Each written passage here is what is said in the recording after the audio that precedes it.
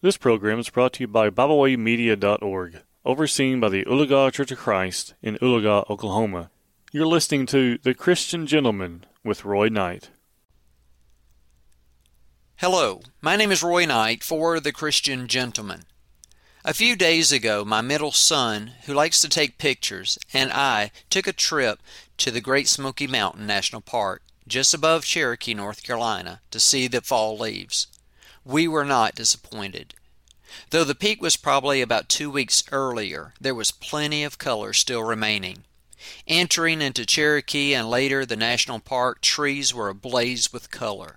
Some trees sported the most brilliant yellows, oranges, and reds that I've ever seen. The colors were amazing. Under some trees, it looked like a beautiful carpet.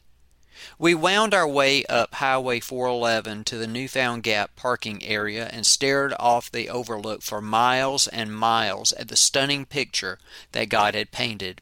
We then drove to Clingman's Dome, where we strolled up the path to the tower.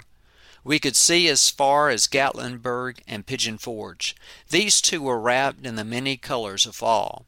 Seeing that the sun was close to setting, we decided to head back to our overnight stop. I noticed that as we drove back down the valleys and entered into the shadow of the mountains, that the colors were not as vivid as before. The leaves had lost their brilliance and were turning gray. When we entered Cherokee, it was dark. Driving out of that valley towards Asheville, the only thing that I could see was the dark outline of the hills against a starry sky. Where multicolored trees stood, now little could be seen but blackness. Were the colors still there? Yes. The difference was that the sun had gone down and its light was no longer present to illuminate the beautiful leaves. And such it is with us spiritually. God brings beauty and purpose to our lives. Jesus said in John chapter 8 and verse 12, "I am the light of the world. He who follows me shall not walk in darkness, but have the light of life." While the purpose of this godless world is to live and survive with a dog-eat-dog mindset, Christ expects more.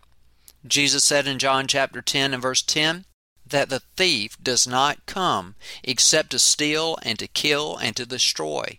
I have come that they may have life and that they may have it more abundantly. Those who do not have God to light their way have but only one conclusion. In the words of Solomon, they are this: "Vanity of vanities, all is vanity."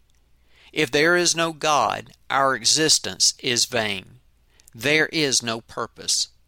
Solomon asked the question in Ecclesiastes 1:3, "What profit has a man from all of his labor in which he toils under the sun?"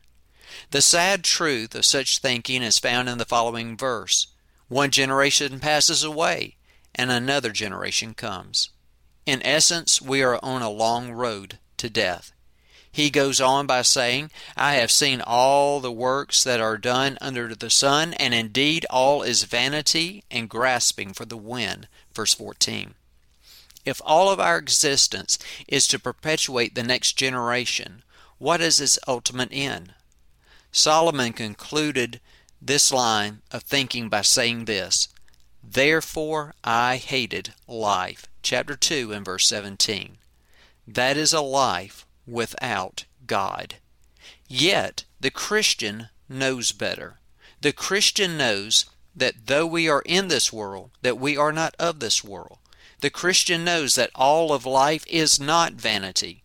The Christian knows there is a God who loves us and cares for us and has a place prepared for us. Solomon finished his observation by saying, "Let us hear the conclusion of the whole matter. Fear God and keep His commandments, for this is man's all." Ecclesiastes chapter 12 and verse 13. The wholeness of our being ought to be wrapped up in Him. Jesus Christ came to die for our sins that we might live through Him. He not only makes life worth living, but also makes it beautiful like the fall colors. Enjoy the leaves, but even more so, enjoy the beautiful life that God has given to you through His Son, Jesus Christ.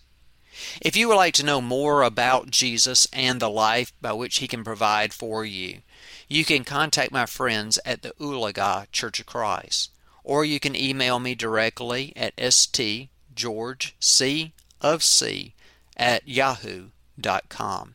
That is stgeorgec@yahoo.com. I would love to hear from you. That's all I have for right now. And what does the Lord require of you? But to do justly, to love mercy, and to walk humbly with your God. May the Lord bless you as you seek to do His will, and I'll see you next time on The Christian Gentleman. We thank you for tuning in today. We hope you enjoyed this program. You can find out more about Bible Way Media by visiting us at biblewaymedia.org. You can also find us on several social media platforms now. We hope you enjoyed this program. We hope you will share with others. And as always, we thank you for listening.